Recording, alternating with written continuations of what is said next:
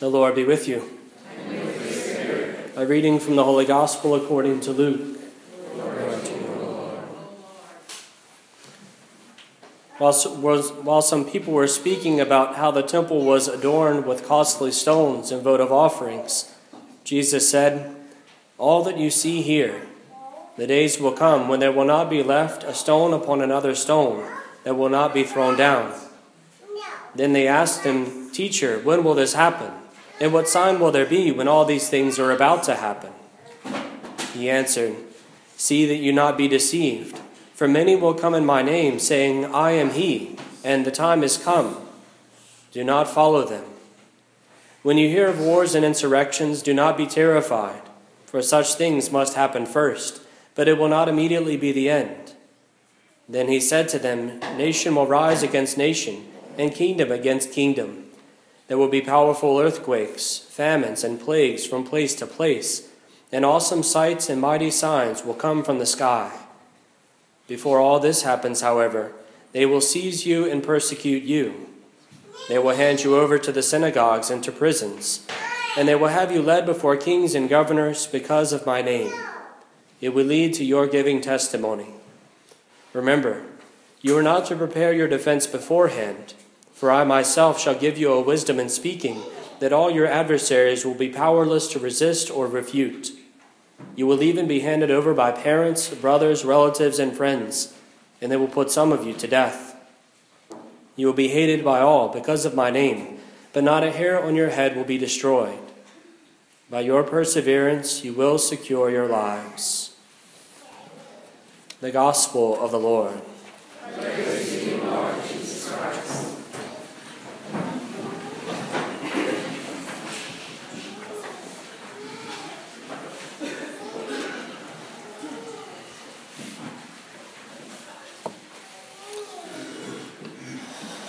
The election is over.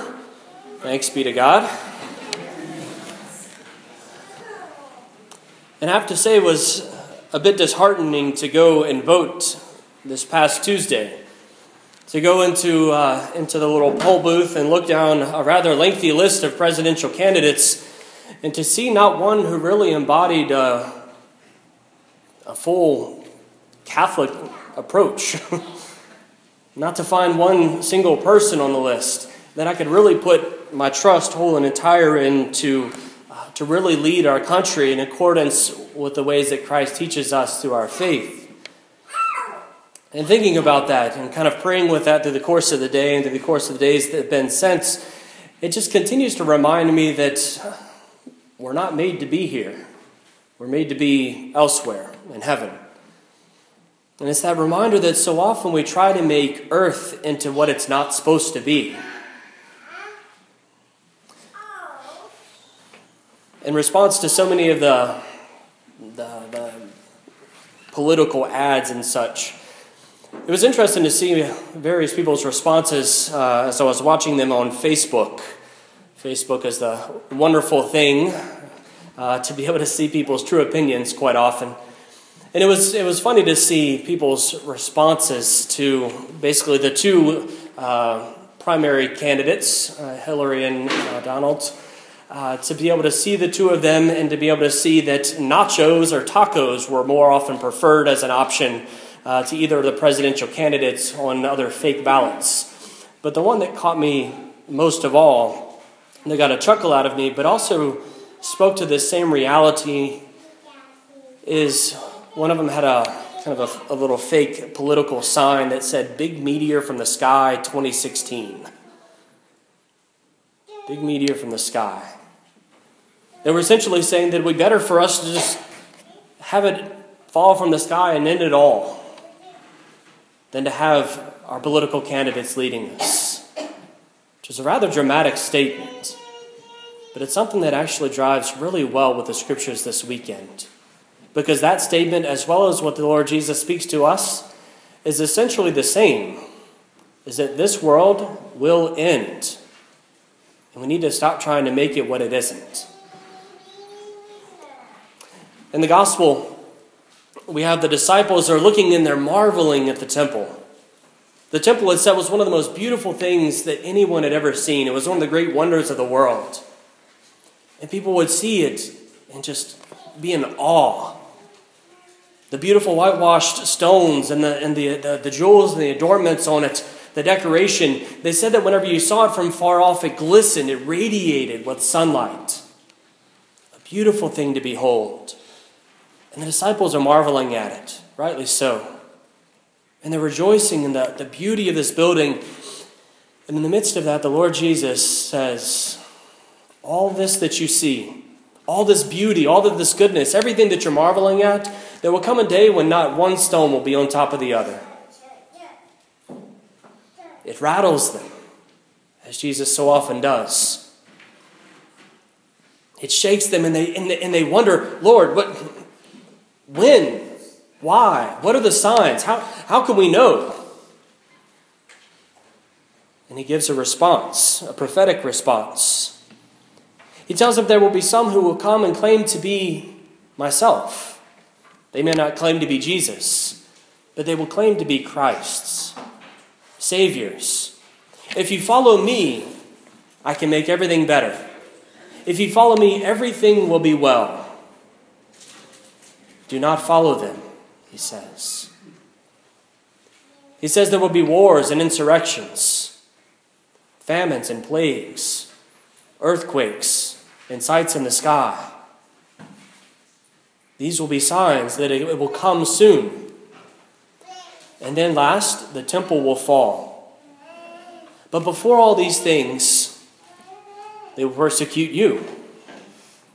They will lead you before governors and kings. They will lead you into prisons, your brothers and your sisters, your fathers and mothers, your friends. They will lead you before them. They will renounce you because of my name, and some of you will die. Frightening words. Quite a bit more to chew on than the disciples desired as they were simply marveling at the beauty of this building. And yet it's the word of Christ coming to them to warn them of what was coming. A prophetic message. And indeed it came to pass. Immediately following the death of Christ, we know that the disciples began to endure much persecution. The 10 of the 11, other than Judas, were martyred for the faith. John died in exile. Then after the time of Jesus, there were some major events around the world. There were earthquakes and storms, events in the sky.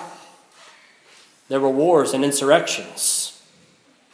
And in the year 70 A.D., the Roman army came into Jerusalem and crushed the temple, destroyed it, pulled every stone off of the other one, just as Jesus had said.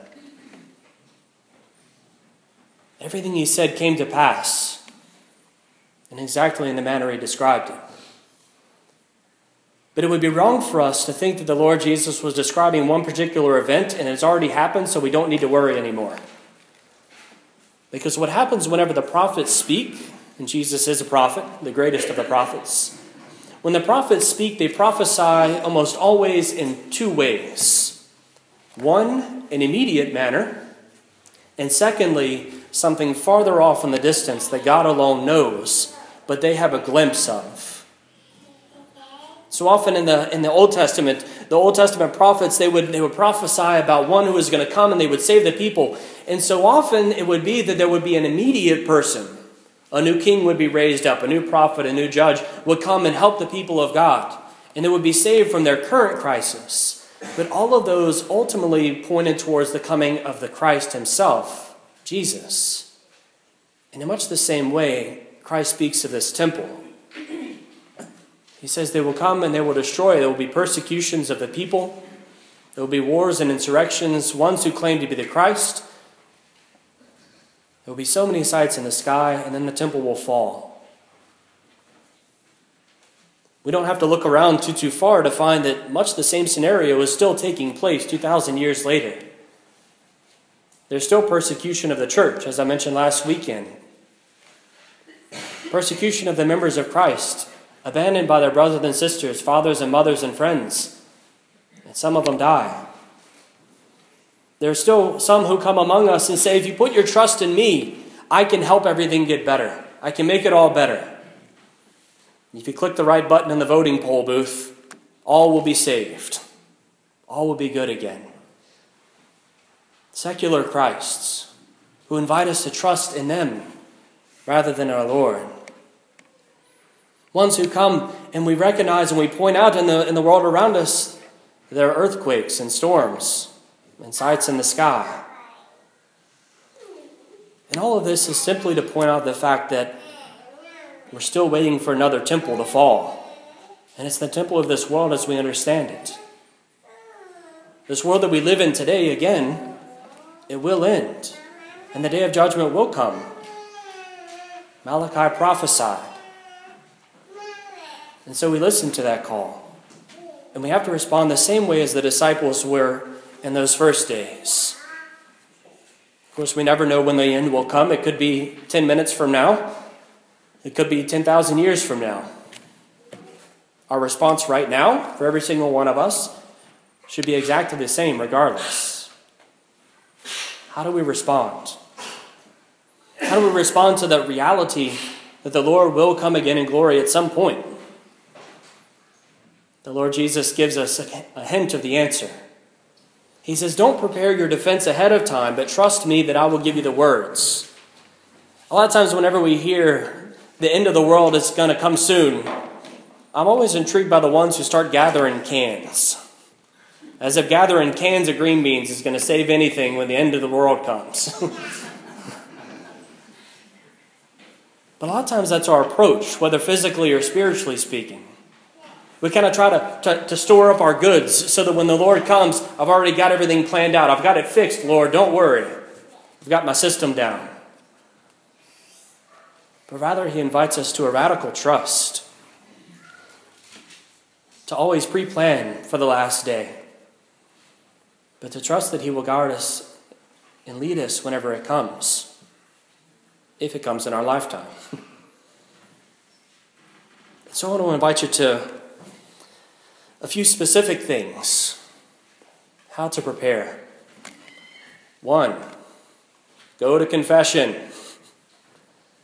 I've said it 1,000 times, but so often I still sit in the confessional and pray.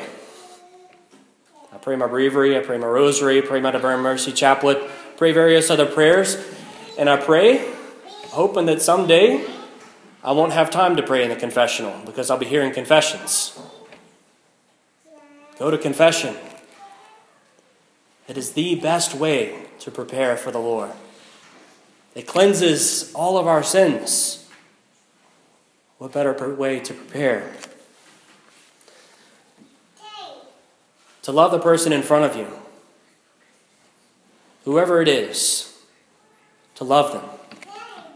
Love them as if they were Christ Jesus himself.